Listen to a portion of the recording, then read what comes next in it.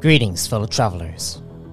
Welcome to my deep dive series, where I, MS Arthadian, dive into alternative tabletop role-playing games much like Reborn in Power, and what sets them apart from the TTRPG behemoth, Dungeons & Dragons. This series is an exploration into systems and settings that make up epic stories to be told. So sit back, relax, and let's dive in.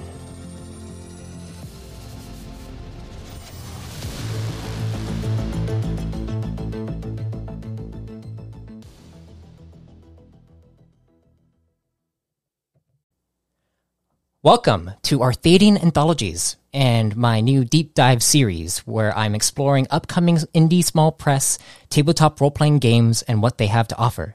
Today, I'm super excited to have two creators, Andy and Nathan.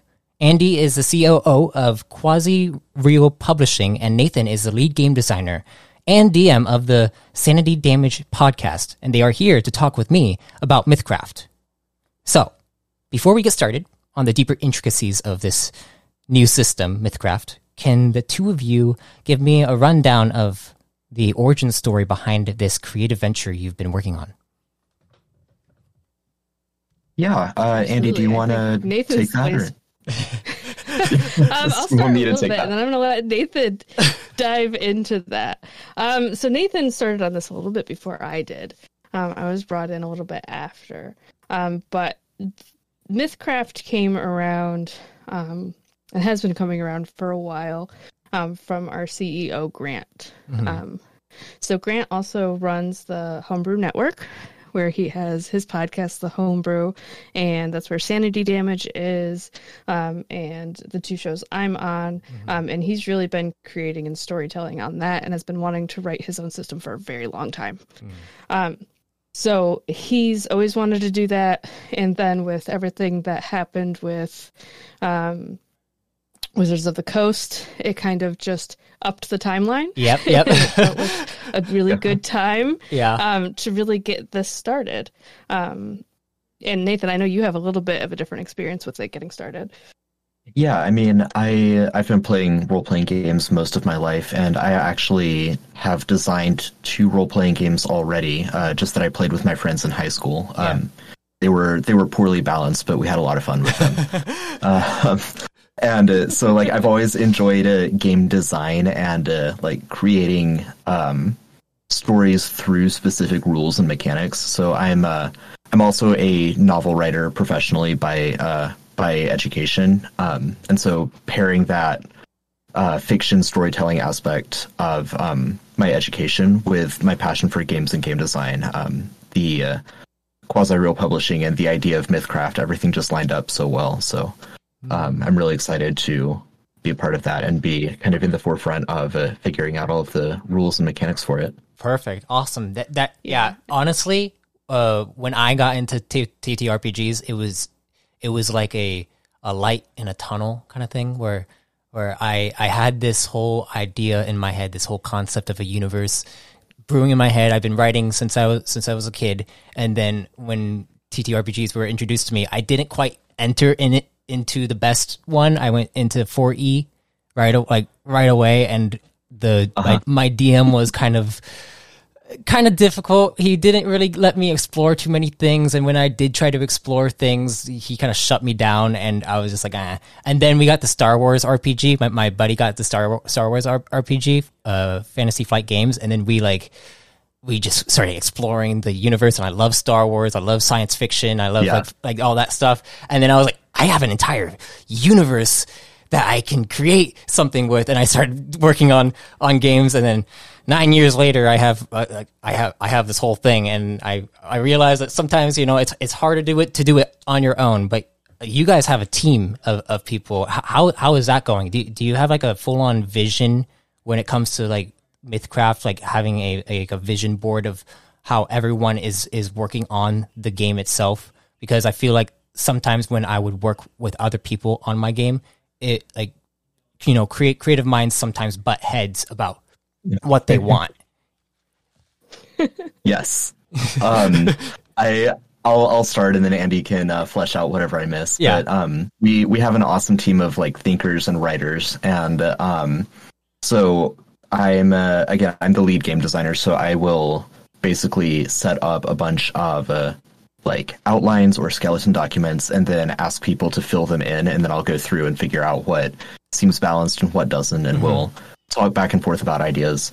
A lot of times that does lead to butting heads, and so Andy can attest, she's usually the observer in lengthy arguments that lead to really, really awesome mechanics after a lengthy argument. You know, like I and other designers will come at it from opposite sides of the problem that we're trying to represent with like a mechanic. And we will talk around each other, talk to each other, talk past each other sometimes. And eventually we will arrive at something that just feels really, really fantastic. But it's because of that process, like having people that have different ideas that allow the best ideas to really come to the surface. Absolutely. And I think part of it is that this whole thing, as it's been designed, has always been a team thing. So there's always been multiple minds working on it, where sometimes if it's your own thing and then you try to bring other people in, it's a little bit more difficult because you have your vision. But with this, it's always been a group vision. It's always been there's no bad ideas. That doesn't mean every idea is going to get through, but we make sure that everybody can put out ideas. What do you think? And then we pick the best ones. And yeah, there's obviously lots of disagreements. I think that's part of the best part. Nathan and Grant both have been in the TTRPG world for a long time. Yeah. And they both have different things that they like, that they don't like, things that they've experienced or done in their own games. And it brings about really interesting conversation. And me, myself, I'm super new to this community. I've only been playing for 2 years now. So, like, I started and I dove right in, and now I'm in deep. Very deep, so very deep. I always have that outside perspective. Very deep. I always have that outside perspective of I'm still a new player. So, like, there's some things that I can give a perspective on, like, okay, you get this because you've been doing it for over a decade. I don't, because I've been doing this for 2 years. So it gives that... I feel like it gives that well-rounded of, okay, this can be read by somebody who doesn't understand it, as well as somebody who's been playing for years and years and years and years. Yeah, I completely agree with that. Basically, whenever like I have been making my game, I want a mixture. I want a mixture of veteran players and then also new players, so that the new players can see if they can pick it up right off the bat. You know, sometimes they ask questions, and most of the time they actually ask questions and all that stuff. But being able to at least understand and comprehend what is going on in the system, because I mean, being able to play like D&D 5e, that's a good beginner one for people to kind of get into, and then once you get into it, you have a general sense of how these game systems usually work, and then you can kind of branch out to different ones that kind of fit what you like.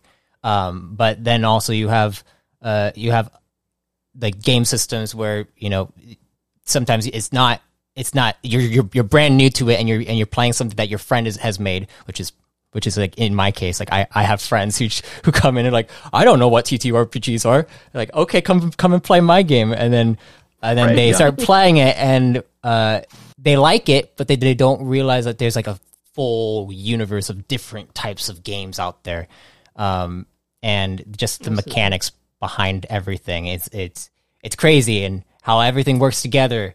It's a full-on roller coaster going into your brain constantly, trying to figure out what you're going to do in certain scenarios, and then just like, you know, being able to kind of think and do those things.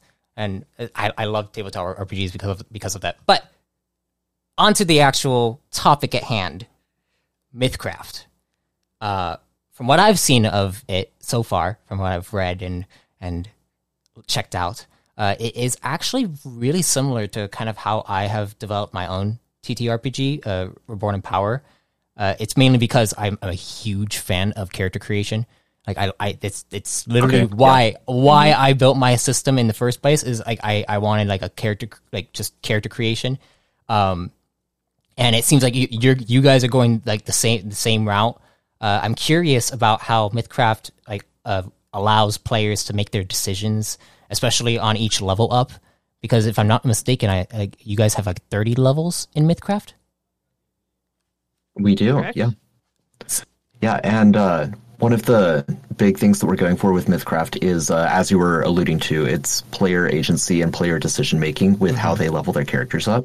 So every single level will bring at least 2 choices to the player for what they want to do as they level their character up. 2 choices per level? Yeah, and Per level, right. So yep.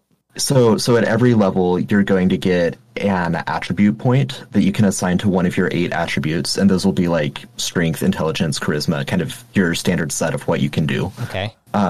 Additionally, every level you get a talent point, and you are able to put assign your talent point to unlock different talents, which feats and talents, kind of the same language in a lot of different games, depending on what you're playing. But it's things that your character gets to do, whether that's an active ability or a passive bonus built into your mechanics. Is there a max on the attributes or on these talents? Like, is there a max? So yeah, go ahead.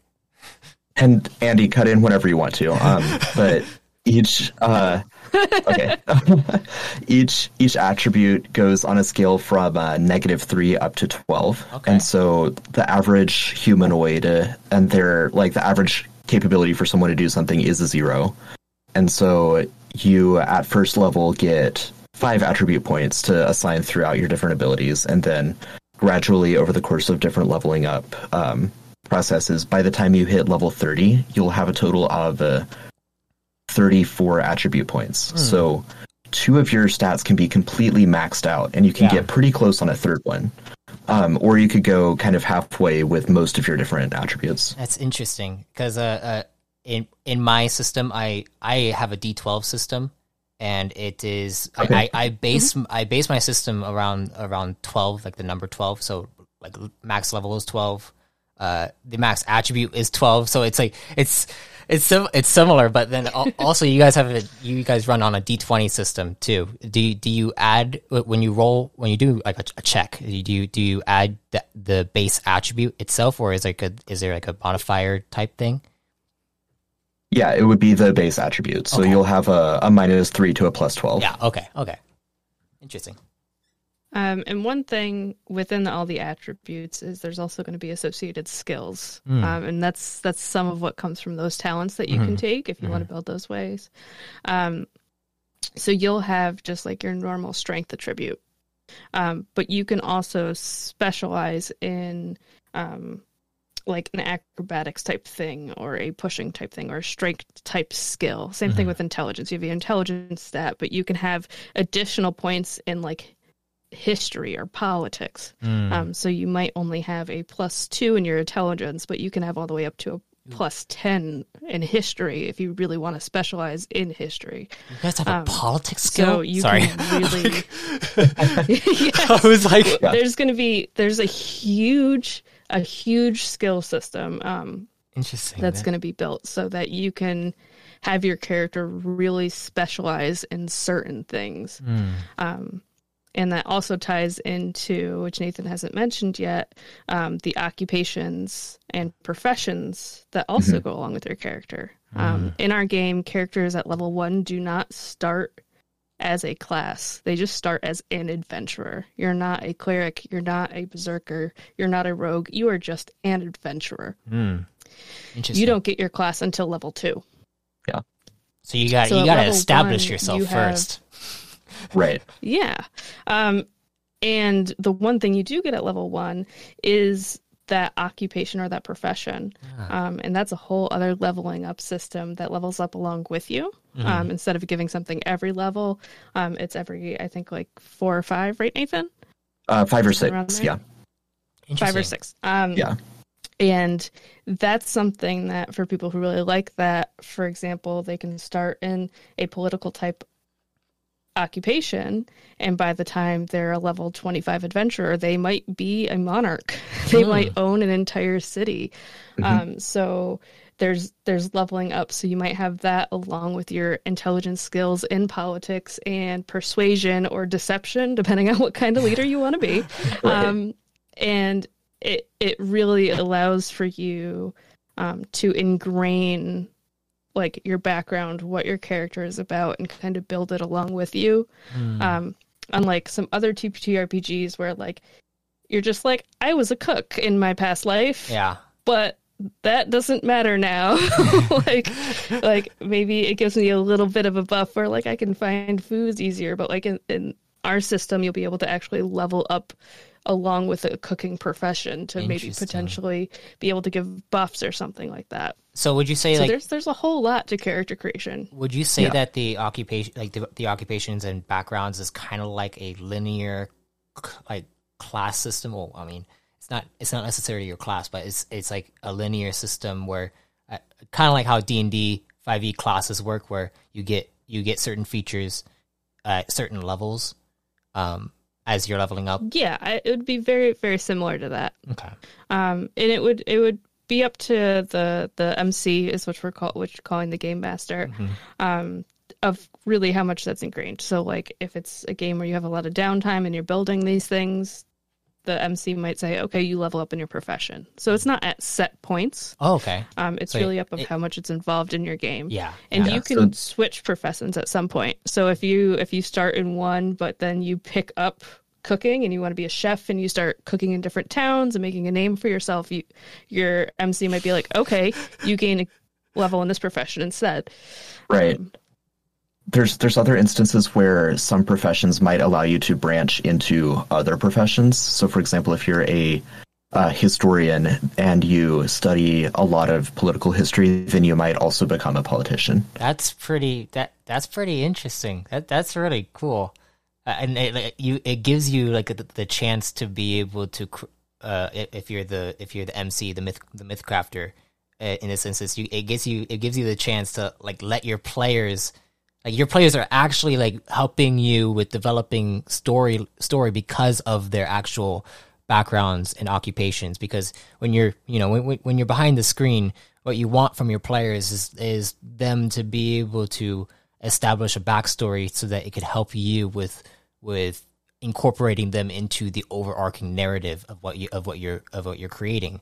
But with this system, it kind of goes a little bit of a level deeper, and it actually helps with making the backstory, like the background and the occupation, be a part of the advancement of the character. That's really cool. That's really cool. Yeah, thank you. Yeah. I'm really excited about our backgrounds. I feel like it really rewards role playing and kind of the social aspect of the game. Yeah, sorry, go ahead.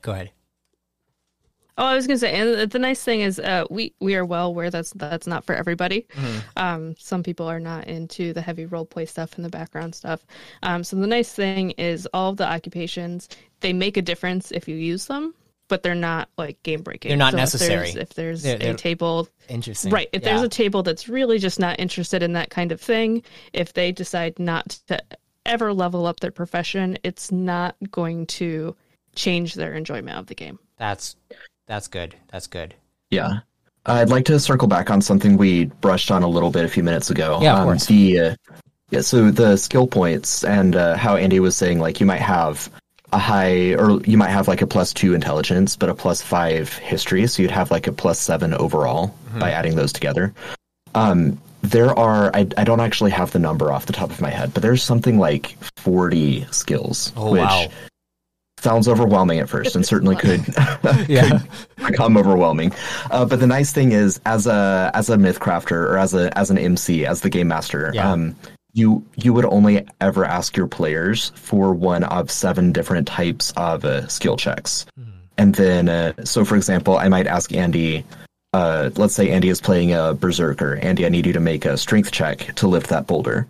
And Andy would say, okay, I'll make a strength check, but I have the skill lifting, so can I apply that modifier? And so then it's up to the player to remember, like, these are the skills that I have. These are the skills I need to worry about and pay attention to. Yeah. As a myth crafter, I just have to ask, like, make an intelligence check, make a charisma check. So it streamlines the process for the myth crafter, while also rewarding the player for really playing into their specialties. Yeah.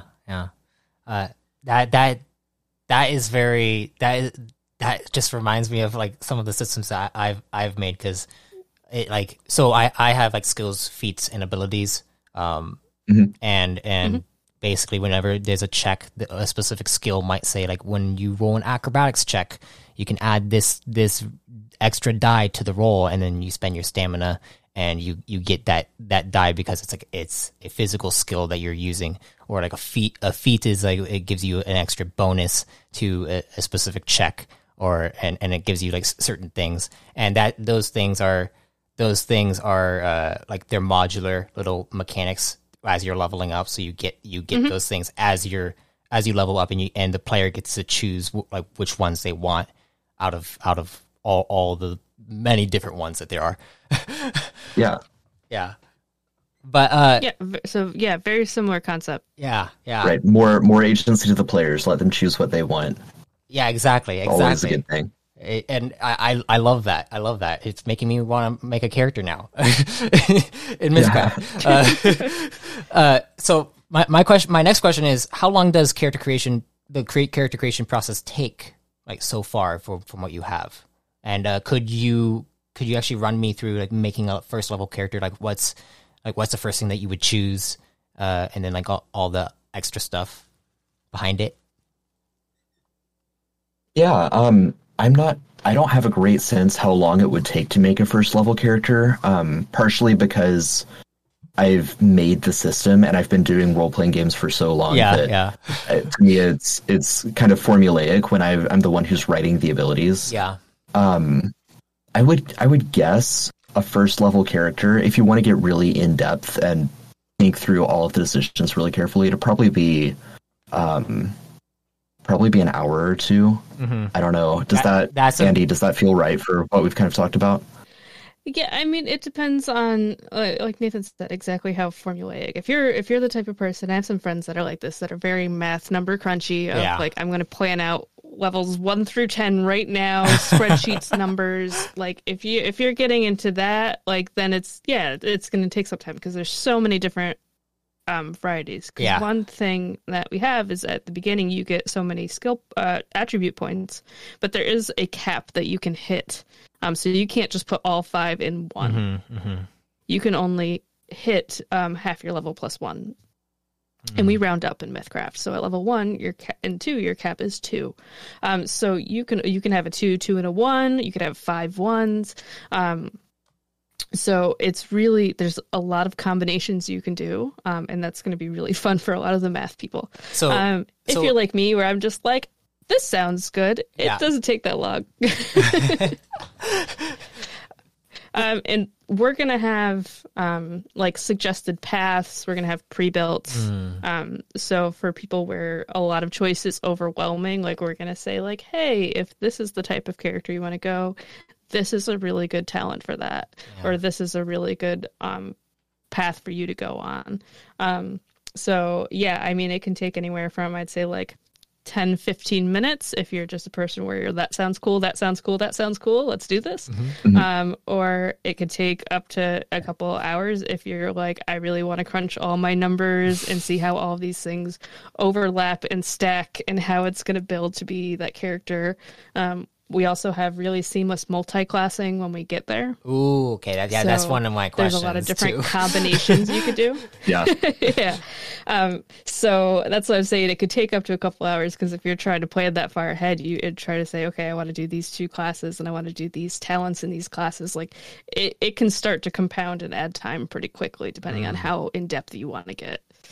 Yeah. I really like diving into different characters. What I usually tell players when they're coming in, I'm like, okay, what you should do is just come up with a character concept in mind. It doesn't have to be super crazy, but then you can mold the character based off of that concept. So if you want to be like a mage who had their family killed in a fire or something like that, Caleb from Critical Role, and you can kind of make a character based off of that backstory, and we'll figure that out as we go along the character creation process. And so that's usually why I tell, like, my players whenever I'm introducing them to my system, is come up with a character concept first, so that we can mold the character based off of that. And then if you want to change how they are later on as they're progressing through the game, then you change how they are as you're progressing through the game, because it's customizable and you can just do whatever you want. But yeah, that absolutely. And go ahead. Yeah, but that is no, I was just gonna say the Discord lag is going on here. Discord, yes, you go. Okay, I was just gonna say that the whole system of just creating a character and being able to actually choose your path throughout it, being able to, like, as a player, it is one of the best things, because we, as we're living through life, we're making our own decisions and we're doing our own things. And if you're in a fantasy world, you want to have as many choices as you want, because you're going to be able to explore all the different facets that is there, and there's so much to choose from. And this is why customization is such a big part of tabletop RPGs. Absolutely. And that's something, whenever I'm not the type of person that plays a character, I'm not a min-maxer, I'm not trying to get the best out of my character. I level up and choose things for my characters in TTRPGs based off of what's happening in the game. Yeah, that's good. I love when narrative decisions kind of inform that. Too. Yeah. Right. It's hard when you level up, and in some TTRPGs it feels super punishing to make a choice that's not ideal. In others, there's just not a lot of customization at a certain point, so it's just okay, I'd really like to do this, I'd really like to multi-class, but to get what I'm going for, that's 4 levels away in that multi-class, which is not that. Who knows how long that's going to be an actual time of play, depending on how fast your game goes, that could be a year. I know, in some of my home games, we hit level 5 after a year of playing. So there's having to wait that long to okay, I'd really like to go into a bard type class, but it's going to take me another year of play to get to do what I want to do. We really wanted to have a system where there's more levels, so an MC can level up faster. Okay. And not only that, there are choices and there are availabilities every single level for you to get something new. So it's not going to feel like it's a very long time to get that thing you want to get, because the next level you could just be all right, I'm going to take that other class. Why not? Because I know the next level I'll get another thing. I don't have to wait X number of levels to get my special feature or whatever it is. Right. How does one level up in Mythcraft? In terms of XP milestone? Yeah, is that what you're asking? Yeah. Sorry, should have elaborated a little bit more.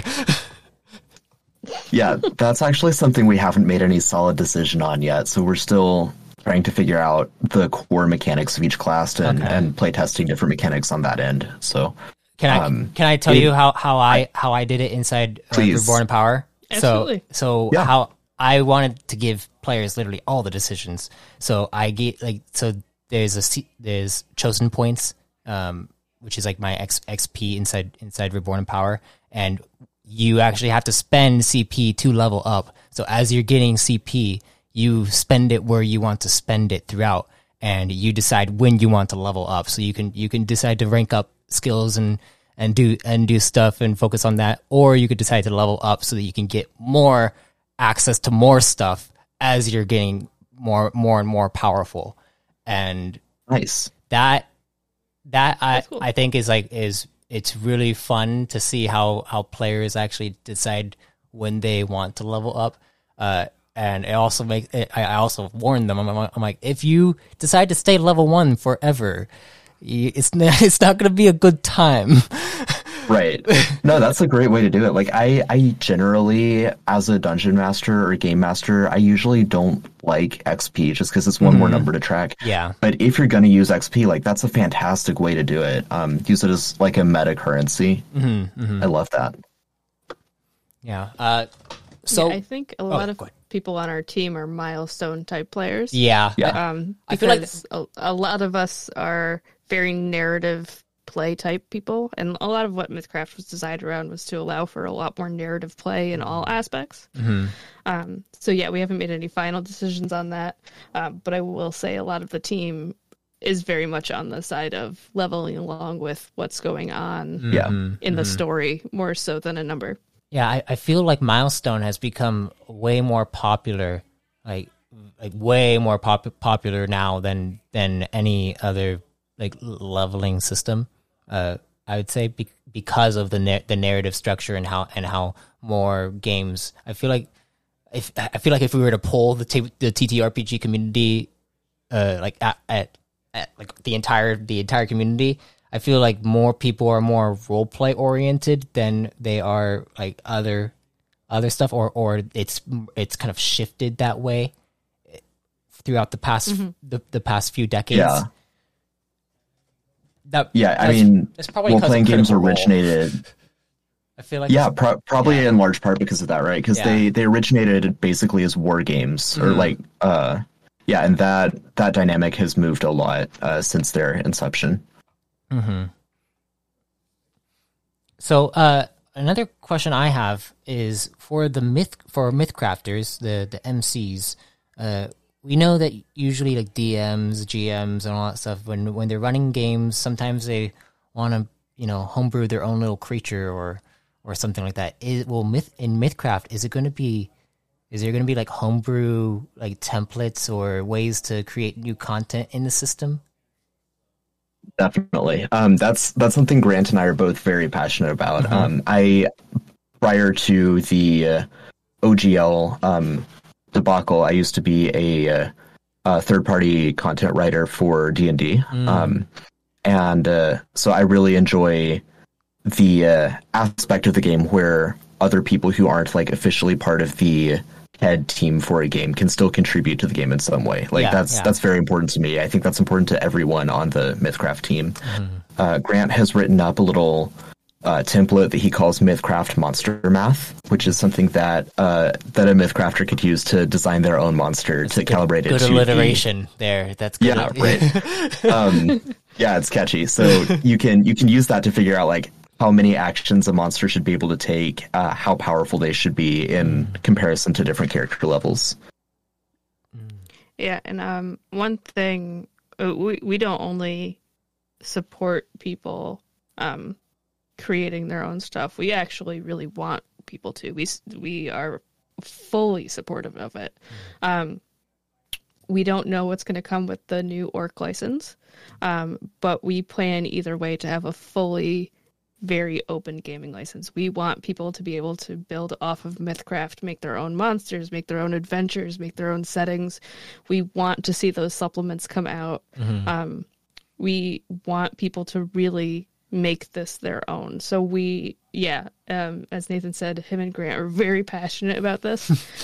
So there are plans in the future for lots of different tools for people to use if they want to create anything, homebrew anything in the Mythcraft system.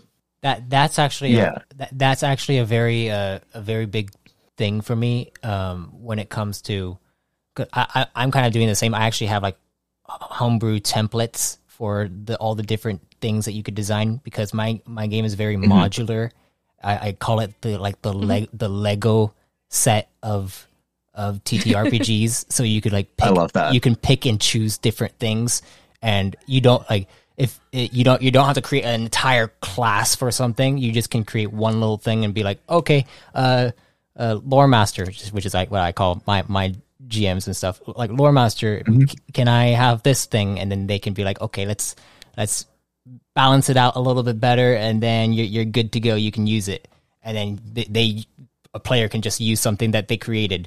Or crafting gear inside of it is easy. And also the thing that I want to do is I want to take my universe that I've created and start taking like regions inside the universe, and then build a setting, like take that setting and build it into other systems. So like one would be in Mythcraft or something like that, and then I'd have like a full setting.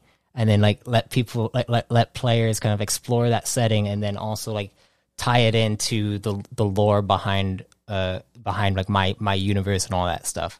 And like that's something I plan on doing, is going into like all these different TTRPG systems and seeing if I can like really expand out and build like new worlds and new things for people to explore. And that's just my goal in life, is just to let people explore everything. That's awesome. Yeah. Yeah, that's wonderful. Yeah, the more that's of it, absolutely along the lines we want. Yeah. right. Yeah, the more that there's like a two-way street between the creators of the game and the like fan base and third-party creators, then the richer the community is as a whole for that. Yeah, and I honestly see the TTRPG like community, instead of it being like a competition between different game systems and all that stuff. And, like D&D sees, like Wizards of the Coast sees it kind of like that, and like because of Hasbro and all that stuff. But I feel like the overall TTRPG community is more collaborative than competitive itself. Yeah, I feel like that needs to be at the forefront of the conversation. It needs to be, hey, let's take our settings and then incorporate it into other systems, so that it's like we're kind of double dipping into like and letting people kind of pick and choose which system they want to be in and which setting they want to be in, and then you could just choose which one, and then like try different ones out. And it's like, if someone would like Star Wars, for instance, and then you could have Star Wars in all these different settings, and then all these different systems, and then pick the one that you want, you like the best, kind of thing. Yeah, I've never done that yet, but I've had a dream for a long time of running different role-playing game systems in different official D&D worlds. So Eberron is one that I really love. I want to run games set in Eberron, but using non-D&D mechanics to do it. Yeah, exactly. That'd be so interesting, because then you can test out mechanics that normally you probably wouldn't use inside that world, but then there might be some cool ways to actually incorporate like new possibilities inside that world because of certain mechanics happening. Right. Yeah. So I think the biggest topic we're going to go over now is the action point system, because that's that's one of the things that I'm very curious about. So can you elaborate on this action point system for how combat works and all that? Sure. So I will. Well, Andy, do you think it's better to start with like specific examples or top-down explanation of the concept? Because I've tried it from both angles. I'm not sure which way is easier to express. Probably top-down first, and then give specifics. Okay. So action points are a representation of how much you can do as a character on your turn. You can spend action points to move, to make attacks, to cast spells, to interact with the world around you. It replaces like movement being a separate thing. It replaces bonus or swift or minor actions, whatever you want to call those. It even replaces reactions or actions you would take on like an enemy's turn or whatever that might look like. And so each player character just has a set number of action points they can spend over the course of their turn. Sometimes they can spend it reactively if they have different abilities that let them do that. And then at the start of each of their next turns, they regain the set number of action points that they get as a character. And that number changes based on your build. It might change based on certain features that you have that your class gives you or something like that. So is it kind of like Divinity? Like the video game? Yeah, the video game, yeah. I'm sorry, you're asking the wrong person. It's similar. Okay. I know Grant it's one of his favorite games. Yeah. So yeah, how it works is I'll give the specific example. Say you're playing a character like a rogue. Okay. And your rogue has 5 action points. So in combat, they might take 2 action points to move. So move twice, because movement in our game takes 1 action point. Okay. So I move 20 feet, use an action point. I move another 20 feet, use an action point. So that leaves me with 3. So with those 3, I might choose, okay, I'm going to do an attack. An attack with a dagger for me costs 2. So now I'm down to 1 point. Okay. So I can use that point to move again. Move again, yeah. I might have another talent or something that I can do with that 1. Or I can say, you know what? I'm going to hold on to this. And I'm going to hold on to that 1 point. So if I don't use that point throughout the round, my next turn, it gets added. So instead of starting with 5, I start with 6. Okay. I like that. So that gives me the opportunity a little bit more. Yeah. And there's going to be some classes that are built very reactionary. So you might have a class that's more of a defender type that, okay, I have 5 points. I'm going to spend 2 to move up next to my ally. And then I'm going to just end my turn there. But I have reactions that I can take. Maybe it's 1 action point to give tactical disadvantage on an attack against my ally that's right next to me. Mm-hmm. So if somebody goes to attack my ally, I'm going to use 1 point to give that person tactical disadvantage. Or maybe I give my ally tactical advantage when they attack. So it's the idea of, instead of, okay, it's my turn, I do my things, my turn is done, now I'm going to space out for the rest of the round until it's my turn again. It brings it in a lot more engaging, because instead of it being, okay, these 5 points are for me to just use right now, it's these 5 points are spread across this whole round and can even bleed into next round if I carry them over. All right. So it sounds a lot more complicated, but after you play through it once, it's very intuitive, because it's very, very much tracking of, okay, I have 4, I go down to 1. Okay, that adds up to 5 now. I have 5, I spend all 5, I'm at 0, so next turn I'm back to 4. Like, trust me, that's more. That's very, very intuitive once you get through it. That is a lot easier than what my combat system is like. But I did have a question about that. Is there a limit to how many action points you could have? Yes. I believe the maximum is 9 action points, unless you have some like class feature that lets you break that limit. So every character would start with 3, and then you get additional action points based on your coordination attribute, which is one of the main attributes that affect all of your skills and kind of core mechanics of your character. Mm-hmm. So for every 2 points you have in coordination, you would get another attribute point. Given that each attribute goes up to a maximum of 12, once you have a 12 coordination, that's plus 6 action points for you. So you would have 9 action points every round. Ooh. Also, you have a limit of how many action points you can carry over to your next turn, because otherwise there probably are ways to exploit it somehow. Hide behind your friend with a tower shield and just wait for 3 turns. Yeah, wait. You just have so many action points that you could just start doing too many things on your turn. Right, defying the laws of time. Yeah. So you're restricted to not holding more than half your level plus 1 action points per round. So we actually use that same mechanic both for your maximum attribute score and for how many action points you can hold over. So at first and second level, none of your attributes can be higher than a plus 2, and you can't hold over more than 2 action points on a given turn. Okay, that's interesting. So are there, like, when it comes to the specific things that you could do on your turn inside in game, like, is there a high?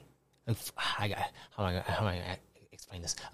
Is there like a max amount of action points for like a specific skill that can be done? Like let's say like you're casting like a level 9 spell or something like that. How many action points would that take? Like, would it like take all of your action points for the entire round? Yeah, so it would depend on the spell or on the weapon. If I can, I'll actually start with weapons because that's an easier, faster illustration. So Andy mentioned the rogue with the dagger. It takes 2 action points to stab with a dagger. Let's say the rogue goes for like a strength build instead, and they fight with a greatsword. It takes for the purpose of the example, we'll say it takes 6 action points just to swing the greatsword one time because it's so much heavier and bulkier. So if the rogue only has 5 action points, they can only attack with their greatsword if they reserve action points. Yeah, they have to they have to get ready for it. Right, but in order to counteract that, because obviously that makes greatswords pretty restrictive and not very useful. Different types of equipment will be more effective based on your attributes. So in the case of the greatsword, it might say something like, it takes 6 action points to swing this, but you can subtract your strength from that number of action points down to a minimum of 2 or 3. So eventually you could get really good at swinging the greatsword multiple times on one turn. That's cool. I actually really like that. Because it allows basically any character to be able to wield like gear. That's something that I've never really liked about D&D 5e is that you just you not every character can wield certain pieces of gear, and it's like just give them access, but then do some restrictions about certain things, but like still give them access to be able to wield those pieces of gear. And this is like the same. Like it's the same kind of concept where it's not the same concept. It's the what you guys are doing is actually like giving anyone the possibility of wielding certain things because the action points allow you to, as long as you're holding back and doing like not spending them on your turn so that you can spend them to do a bigger swing. Is there like when it comes to like rolling for damage, is there like a base damage for like how does damage work? I guess is what I'm asking. Yeah, at this point we're following kind of the pretty typical D&D Pathfinder fantasy role-playing game, like tables of damage. Different weapons do different damage types, and you can increase the amount of damage you do through investing in different talents, through growing stronger so that you can use larger swords or larger axes. So yeah, as we play through different options, we may come up with something a little bit more unique, but right now it's going to look pretty similar to a lot of other D20 or Frontier role-playing game systems with that same kind of damage is based on the item you're using, but there will be other ways to modify it, is kind of where we're at right now. Interesting. And to follow back with your question on spells, we actually, for something as big as a really high-level spell, it will actually take you multiple turns to cast. Yes.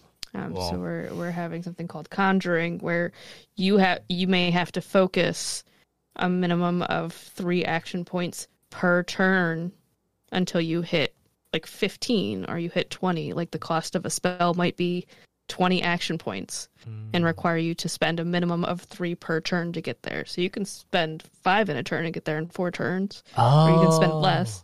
That's cool. But you have to focus on calling like this big spell, and there's not going to be a lot of spells that are like that. But I'm talking like big, like meteor spell. Storm kind of thing. The classic destructive ones, right? So it's not gonna be like in D&D where it's just like meteor swarm. Okay, it happens. I just destroyed a town in 6 seconds.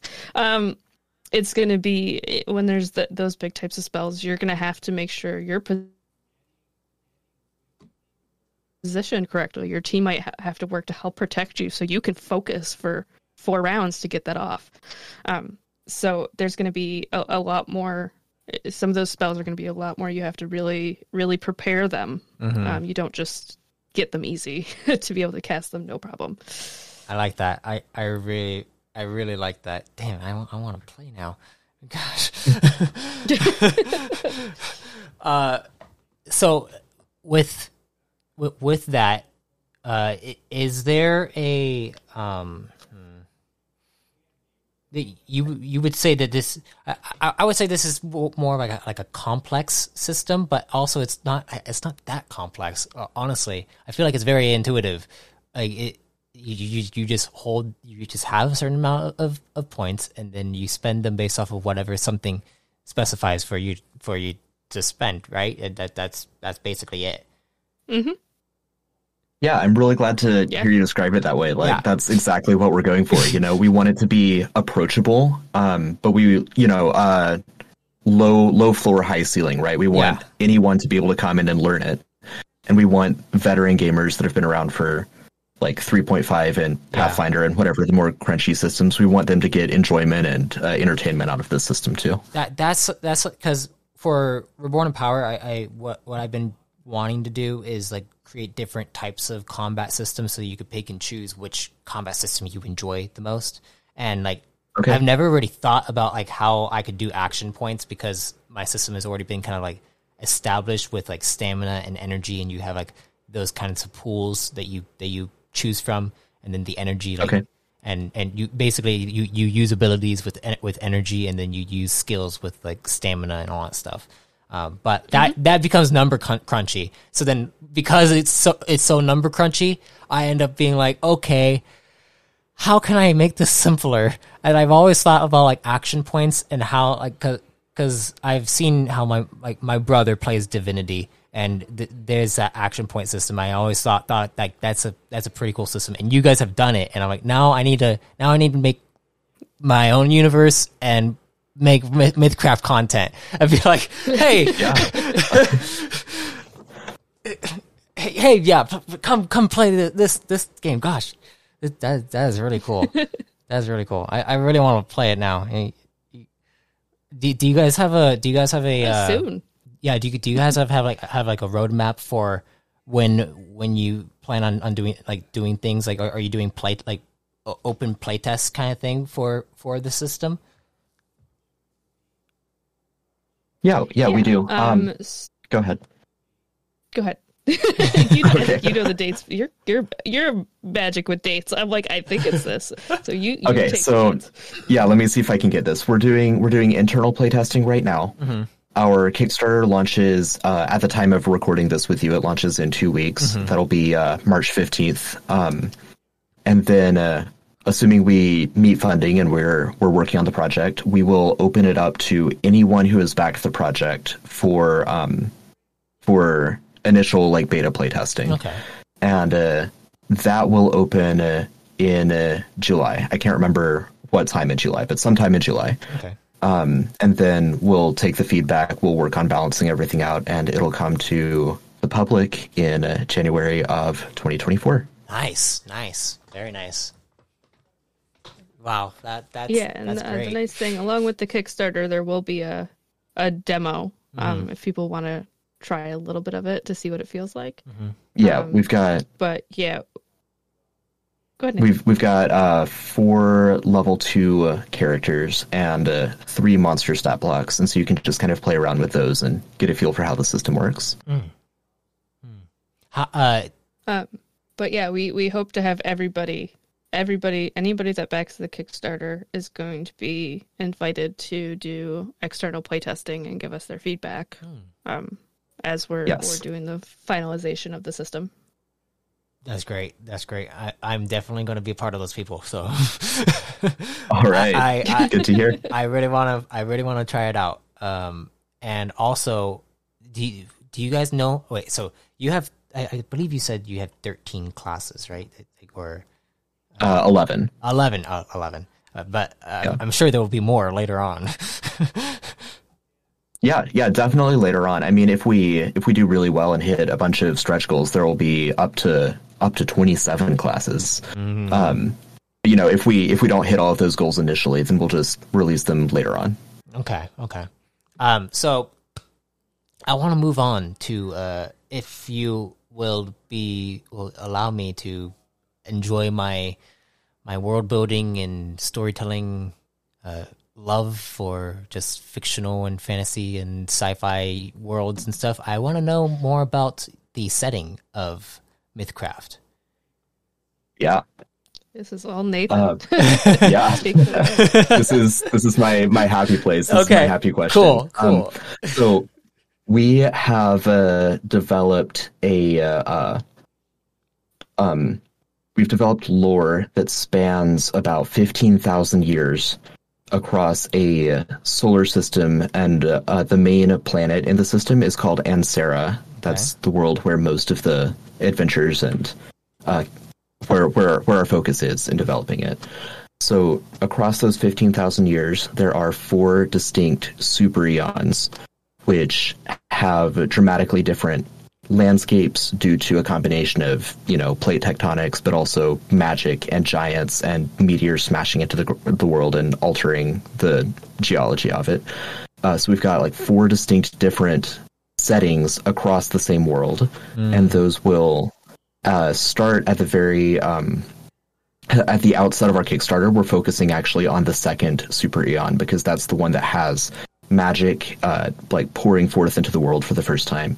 And so it's going to feel the most familiar to like fantasy role-playing game people who enjoy that. So we're starting there, but the chronologically, the first setting is like an ancient prehistoric setting with massive like dinosaurs and kaiju and no magic. So you've got to survive that world without your meteor storm and without all of the different things that you might use to survive such a deadly setting.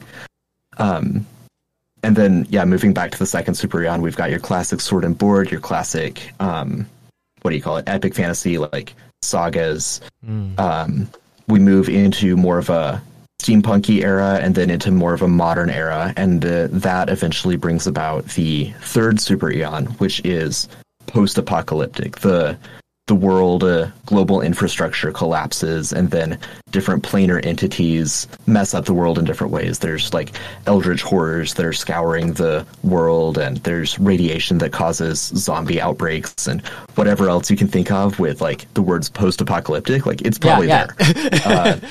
So the remnant of like peoples that manage to survive that get to experience the fourth super eon toward the end of the timeline, which is where the I've got to pick my words carefully because Grant's going to come after me for spoiling things.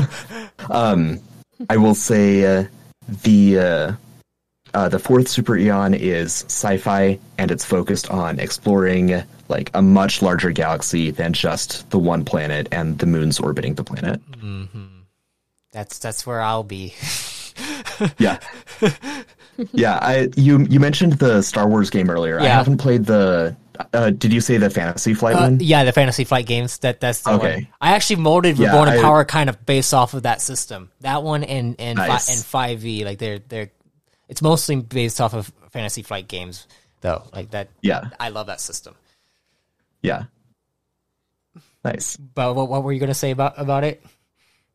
Oh, I was going to say I've played I've played a different Star Wars system. I played the one that Wizards of the Coast put out. But anyway, anything that you might see in those books, like they'll appear in the fourth super eon.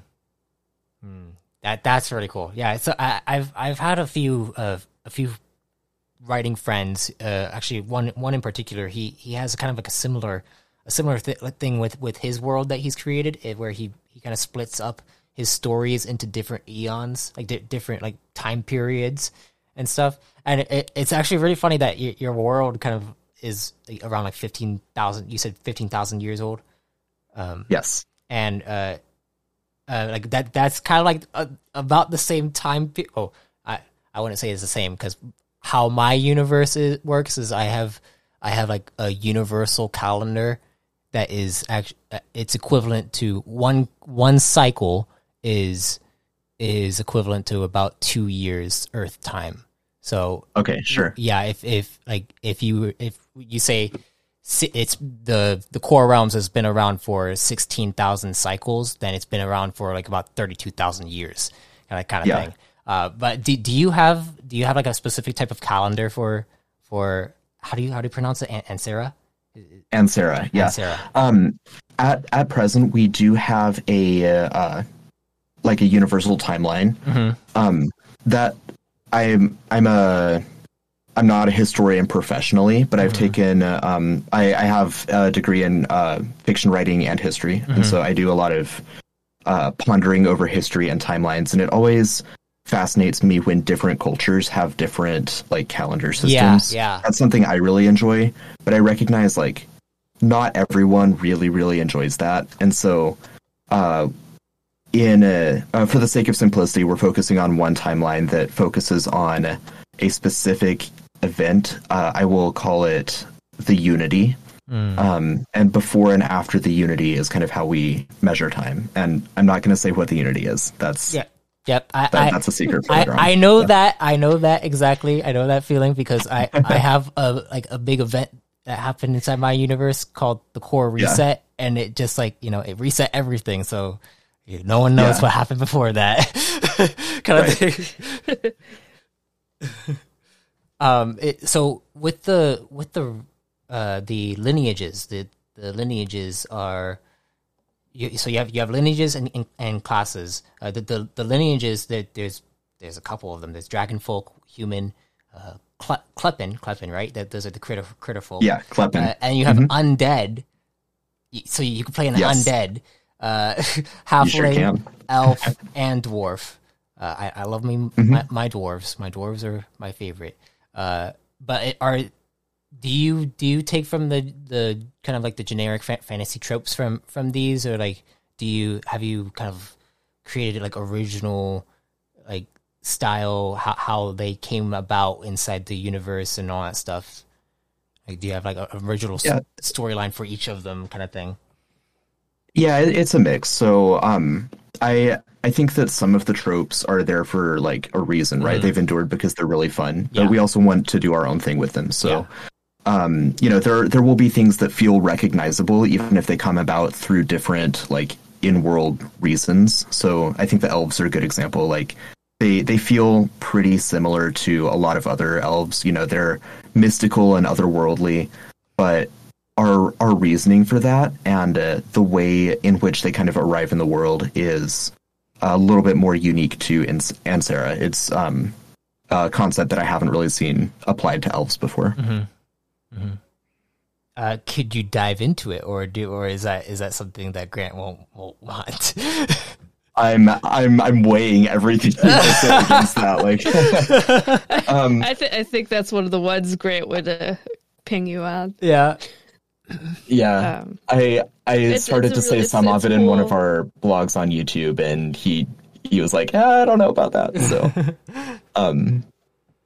yeah, I really like exploring like generic like species that come about and how they can differ. Like for example, inside my universe, humans are actually like they're not called humans, they're called Prime because basically on every Prime are the natural naturally evolving intelligent species. So there's so many different worlds that eventually, like if not mess with any like higher entities, the Prime will like if it's in a habitable zone to be able to like support life, Prime would come out of that, and humans would be a subspecies of Prime kind of thing.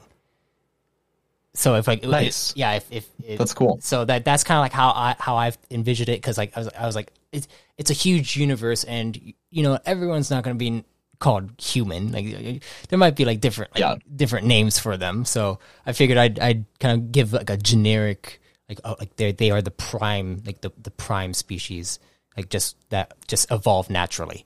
And then like every other species has like different things that are tied to different like entities that come about that like manipulate genetic codes and all that stuff. And there's a lot of cool things about that.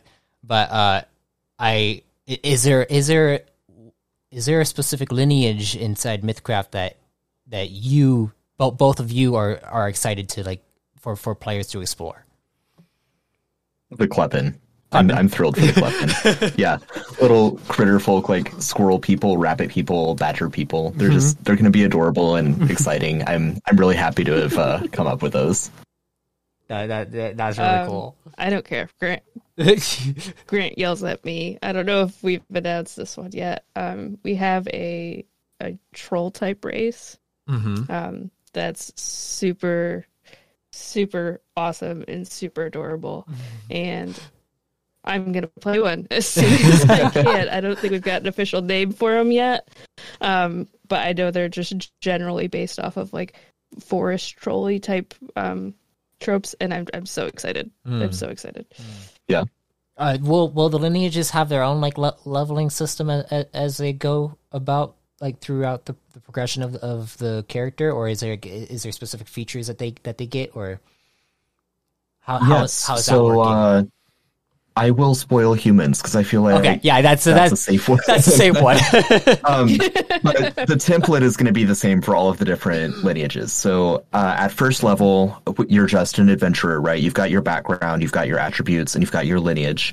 You get one default feature that everyone in that lineage gets, and then you get to pick one either subspecies or one just generic feature of your choice. So, let's see, like elves, in D&D and in a lot of games, there's different subraces of elf. So that's one where like you might at first level, you just get a core elf feature and you get like a sub lineage feature. But humans are universally human. So you get your human feature, and then you just get to pick one additional feature of your choice from a list of human abilities. And then at every 5 levels thereafter, so level 5, 10, 15, 20, 25, and 30, you get one additional feature of your choice from that lineage list of options. Interesting. So when it comes to, damn it, I want to know more about the undead and like how that's gonna work. But I don't want to like push you guys from saying too much. Yeah, undead. I'm gonna hang on to that one, but I'll give a little more example from the human perspective. Yeah. So, at level 1 as a human, you get one additional point in one attribute of your choice.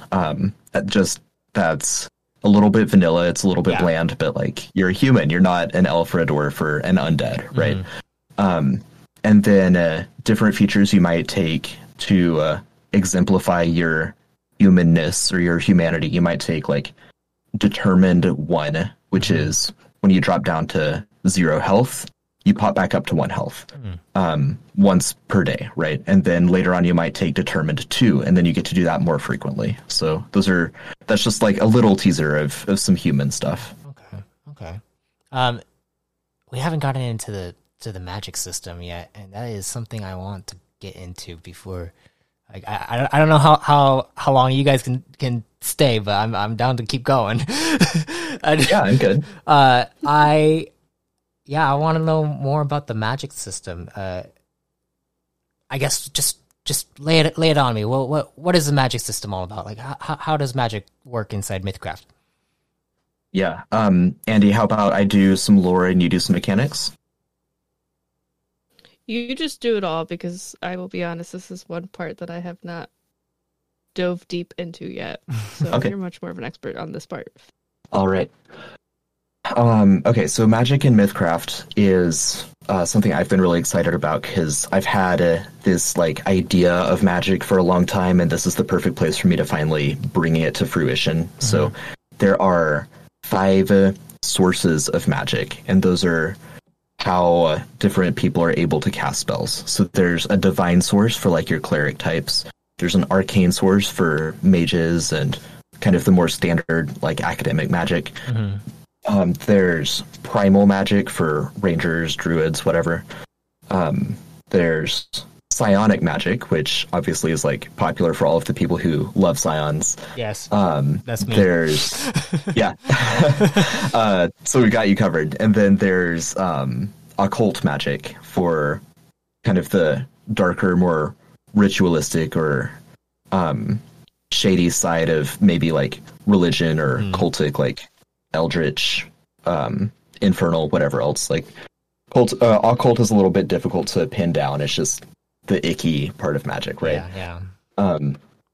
And so each of those different 5 sources interact with one another uniquely. So each source is going to be stronger than 2 other sources of magic, but it's going to be weaker than the other 2 sources of magic.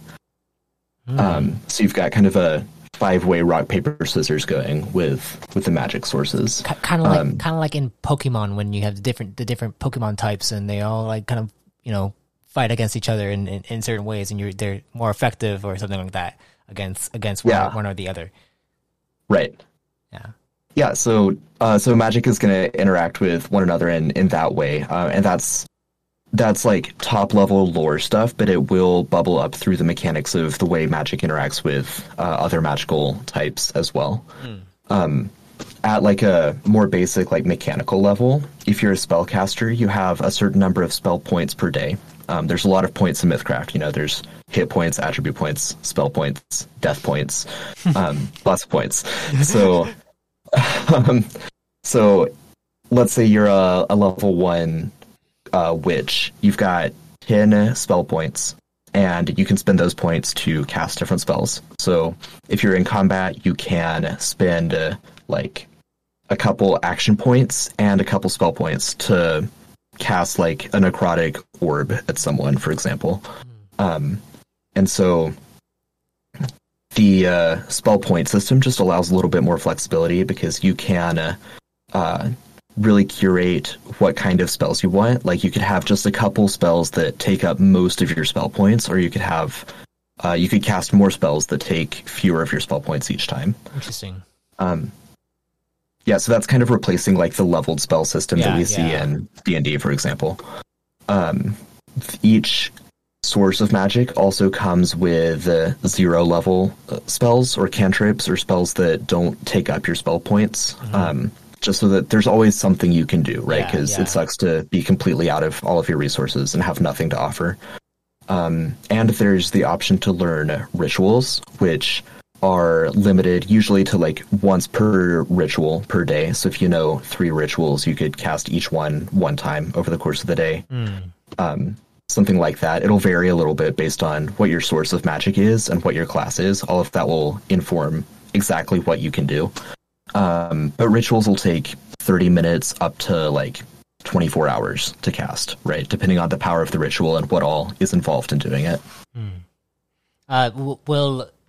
Will you be able to dive into the different distinct, like basically, will one character be able to dive into the different sources of magic? Like, let's say they want to go into arcane and like psionics. Is that possible to where like you can like dabble in both? Yeah, we haven't built that out yet. Right now, we're not, just in order to really focus on playtesting and balancing. But that's a concept that I really like, and I would love to see classes that, or not classes specifically, but character builds that explore the dynamics of being able to use multiple sources of magic. So yeah, I think that'd be really cool. We're just not sure from a mechanical standpoint whether that'll be balanced or not. And we, like I said, we do want seamless multi-classing. So if you want to do one level in Witch that gives you 10 spell points and one level in Cleric that gives you 10 spell points, you can do that and have 20 spell points. The more you spread it out, the less access you have to some of those better spells. Yeah. But at this time, if you wanted to dabble in between different classes, it's just that's where your talent point goes instead of furthering yourself into the talent points that go along with the class you're in. You start dabbling in a different one. And it's as simple as that. We're getting rid of the like prereqs you need to go into a different class. Like if you are a witch and you really want to be a berserker, you just put a point in berserker your next level up. Yeah, it's a not berserker like you witch. need to have and there might, and there I can guarantee there's going to be somebody out that makes some crazy build with that, because like that since is there me. is so much fluidity. Like for in sorry, go ahead. No, go ahead. Yeah, I want to hear this. For example, like when I was making Reborn in Power, something I was always thinking about. What if I could make a robot who was an assassin? So he's like, he has, he's robotic enhancements, and he's an assassin, but he can also dabble in magic, and like all at the same time. So he's a robot mage assassin, and and like that is something cool. Like that would be amazing. Like your enhancements, your cybernetic enhancements, like charge up with the like magical energy, and then are able to like do some crazy spells while you're shooting off like missiles from your shoulder. Get a space dwarf to carve some runes on your armor, on your like metallic plating. Exactly. Yeah. Just like some crazy bullshit that just happens. But yeah, that is what I love. So being able to do that, and no like real limitations to it. It's just more like how it should be is not making like limitations for things, but giving benefits for you if you do end up going down a certain path. Right. Exactly. Yeah, fewer sticks and more carrots. So, which magic source would you two choose out of the 5? That's tough. I like so many of them. Like, no matter what I pick, it just always ends up a cult. Like, even if I don't start there, I'll end there. So, like, well, doesn't matter the system. I know I would be psionic for sure. Making a deal with a fiend. Right. I think. See, I'm between primal and divine. I think I'd have to go divine. Yeah. Divine would probably be my next bet. Are there gods and a pantheon inside this? I'm sure there are. Like it's fantasy. There must be. Right. But yeah, we've got several different like pantheons we've been building out. Yeah. Based on different. Could you explore any of that, or is that also off limits? I will. I will say the categories of some of them. Okay. We're obviously a little bit more cagey around this right now because that's like big lore stuff. But you've got your kind of typical celestials and fiends. Mm-hmm. You've got some fae, and we're fleshing out the fae, I think, a lot more than a lot of other games do. So there's like elemental fae, there's natural fae, there's emotional fae. Because you see all of those aspects in like fairy lore, and there's a lot of behind the scenes eldritch, like otherworldly horror stuff going on too. So, that's I think that's I'll leave it at that for now. Yeah, that's fine. I like the world building aspect of TTRPGs because like the system. You can't really do anything unless you have the world. Like you have the system, but like the world is like what allows you to explore all the different aspects of the system. Yeah. Let's see. What else? So Mythcraft is going to be launching on March 15th. Let's go through the stretch goals specifically for the Kickstarter itself. Okay. Sure. Andy, do you have that information on hand? Most of it from memory. Okay, so nice. Our stretch goals, there are a variety of stretch goals. And they range pretty far because we don't know. We're hoping this is going to be super successful. So we have lots of different stuff. I'm sure it's going to be successful. It's amazing already. Well, thank you. We have a bunch of different added classes, lineages, professions, occupations to add to the thing. So the initial is 11 classes, 13 lineages, I think is the number. I think so. And a chunk, and I don't remember the exact number, I think it's like 14 or 15 backgrounds and occupations. And then we have different stretch goals that are going to add to that. In addition to that, is the additional settings. So one of our stretch goals is going to be the pre-magic setting. One of our stretch goals is going to be the post-apocalyptic setting. And one of our stretch goals is going to be the sci-fi setting.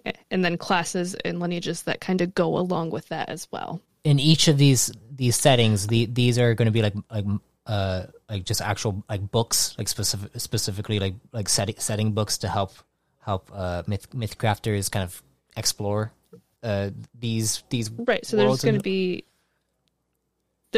lore, probably some maps. There's going to be options for subclasses and lineages that fit more in that setting. New monsters along with every setting as well. New monsters, yeah. That like Nathan mentioned in pre-magic, you're probably going to see big dinosaur type monsters, where that's something you probably wouldn't see in sci-fi. Maybe space dinosaurs. I like space dinosaurs, but I like those. But there's going to be specific stuff towards those settings. We've also already shown on some of our social media. One of our stretch goals is going to be plushies of some of our monsters. Oh yeah, I saw those. We showed the adorable land shark baby.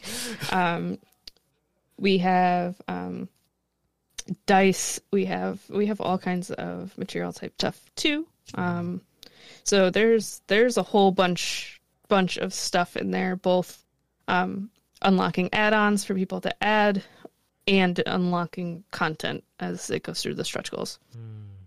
We'll add one of those add-ons is actually the first official Mythcraft novel written by yours truly. Oh, so really? I would love to hit that stretch goal and then. Dang, is there a promotion, like a promotional ad that you can kind of like read off for us about like what the novel might be, or like there? Yeah, it is. I should know my own novel, honestly. Or like read the background summary, like the right. Yeah, let's see. So it's going to be a sword and sorcery novel set in the original campaign setting. So that's the second Super Eon, where magic is first pouring forth into the world. The readers will follow an unlikely group of heroes as they embark upon a journey to unravel a grand mystery woven into the cosmos and the sources of magic. So it's like going to be an exploration type novel story to basically like fill out the world building through like a novelistic framework. I would say. Right, precisely. Yeah, a lot of world building, but obviously in the context of a story. Yeah, so it's not just like a history textbook of a story like centered around specific characters. Right. Yeah. That sounds like fun, and I do enjoy those kinds of stories. Like I love being able to take characters that that I've literally brought to my players and then expand upon them through written format and trying to definitely explore certain aspects of the world through the lens of those characters. And and then it gives you more ideas too. Right, yeah, it's kind of like a cycle. They feed into each other. Yeah. Oh, wow. So you guys have a bunch of stretch goals, and well, I mean, I'm completely out of a lot of all my questions. But is there anything else you guys want to explain about Mythcraft to my audience and to all those out there who are looking to become a part of this whole journey? I've got one more. This is something that I've been really happy to develop, and that's the dying system. Ooh, the dying system. Get happy about that. Okay. Let's hear that. Yeah. So, what I don't like is for a player to essentially be out of the game because their character isn't dead, but they're bleeding out on the ground. They wait for 40 minutes for it to be their turn, and then they roll a die to see if they wake up or not. So what we've been building out is a system where once you hit 0 health, you begin dying, but you're not unconscious. And so that allows you the really epic cinematic like Boromir moments where you can go out swinging. You can either manage to just barely pull through and survive by the skin of your teeth, or you just go out saving your friends in a really like dramatic way. So we're having a lot of fun building out exactly how that looks and how it works. But the basic mechanics are you at 0 health, you start gaining death points, and once you hit 8 death points or 9 death points if you're a catfolk, because of 9 lives, then you die. Well, now I got to be catfolk, huh? Right. So then what happens if if someone's like decapitated, like completely just obliterated? Like, do they get death points? Yeah. Or is that like? There's going to be we haven't settled on the exact mechanics, but there will be rules for massive damage where if you take a ton of damage in one hit, then you just go down, and that's it. Okay. Yeah. But we're not exactly sure how that's going to work right now. Yeah. I mean, like the other day in D&D when I was playing, my character fell for another time, and you know, being at 0 health, you're just not. You're not having fun when Right. there's like 5 other people who are taking so long to take your turn, and you're just gonna roll a death saving throw. Yeah. So that is that I actually like that mechanic, being able to pop up, have like maybe like a gun or something, be like, I'm not going out anymore, and just like start firing off shots. It reminds me of like a Call of Duty game when you fall down and you're not completely dead, and you're just still like firing off some shots at people. Right. Yeah. I haven't played a ton of video games, but I do love Borderlands 2, and I love the fight for your life mode. Yeah. So I was inspired by that to some extent. I mean, you kind of have to get inspired by like some games. I feel like just all the things that we take from all the entertainment, like, as creatives, we have to like we bring it together, because there's no concept is original anymore. Like, it's just, you know, pulling concepts from all the different things. Right. Like, even when it's the components that you take and piece together. It's a new jigsaw puzzle from different jigsaw puzzles. Yeah, like even when you think that you're being original, you're actually not being original. Yeah, right. I know. Yeah. But anything else? Any other aspects of the system? Let's see. Future plans. I mean, I think we've really hit a lot of the main highlights. Yeah. And I think my favorite part of it so far is that mix of the customization, really being able to build and grow the character that you want, and being able to adjust mid-game and not have it feel punishing. And just that idea of it's very friendly for somebody to pick up if they want to. But there's so many options in customization, you can spend a lot of time trying to figure out the best build and cool things to do, and it's not gonna feel boring for those that have been playing TTRPGs for a while, because there's just so many ways you can go with it. I like that. I think that's a good place to end our little dive into Mythcraft here. But for those who do not know, where can we find Mythcraft? Where can we find you both? And go ahead and plug all your shameless plugs. Yeah, absolutely. So as for Mythcraft, you can find the Kickstarter, information about the Kickstarter, all that good stuff at just mythcraftrpg.com. So if you go to mythcraftrpg.com, it will bring you to the Kickstarter, and it'll bring you to a page with some more information. You can also find more information on our socials. So a lot of the Mythcraft information goes out from the Homebrew socials, which is just at the Homebrew D&D on Instagram, Facebook, and Twitter. We also have at Quasi-Real House, where we do some more specific Mythcraft stuff. So either one of those is a good place to find stuff about Mythcraft specifically. And then you can always join the Homebrew Discord, They have a whole channel there now for Mythcraft Chat, which is where Grant and Nathan actually pull a lot of their questions for the dev blog Q&As. Mm-hmm. So if anybody has a question about anything, they can dive into the Discord and put it there or on the socials, and I will get it back to them to be answered. So there's a lot of different places where you can find more information about Mythcraft. But yeah, if you want to go to the Kickstarter, it opens March 15th, and that's mythcraftrpg.com. Yes, and you can sign up there, and I'll also make sure to have all the links in the description of this episode when it goes out. And thank you both for coming on to the podcast. I'm very excited about this. Thank you for having us. Yeah, thank you, Matt. This is great. This was great. And for those of you who are out there listening. Thank you all for listening to this new little series I'm going to be putting together to promote these tabletop RPGs. Oh, mouthful. But thank you all for listening. And if death comes to you, may you be reborn in power.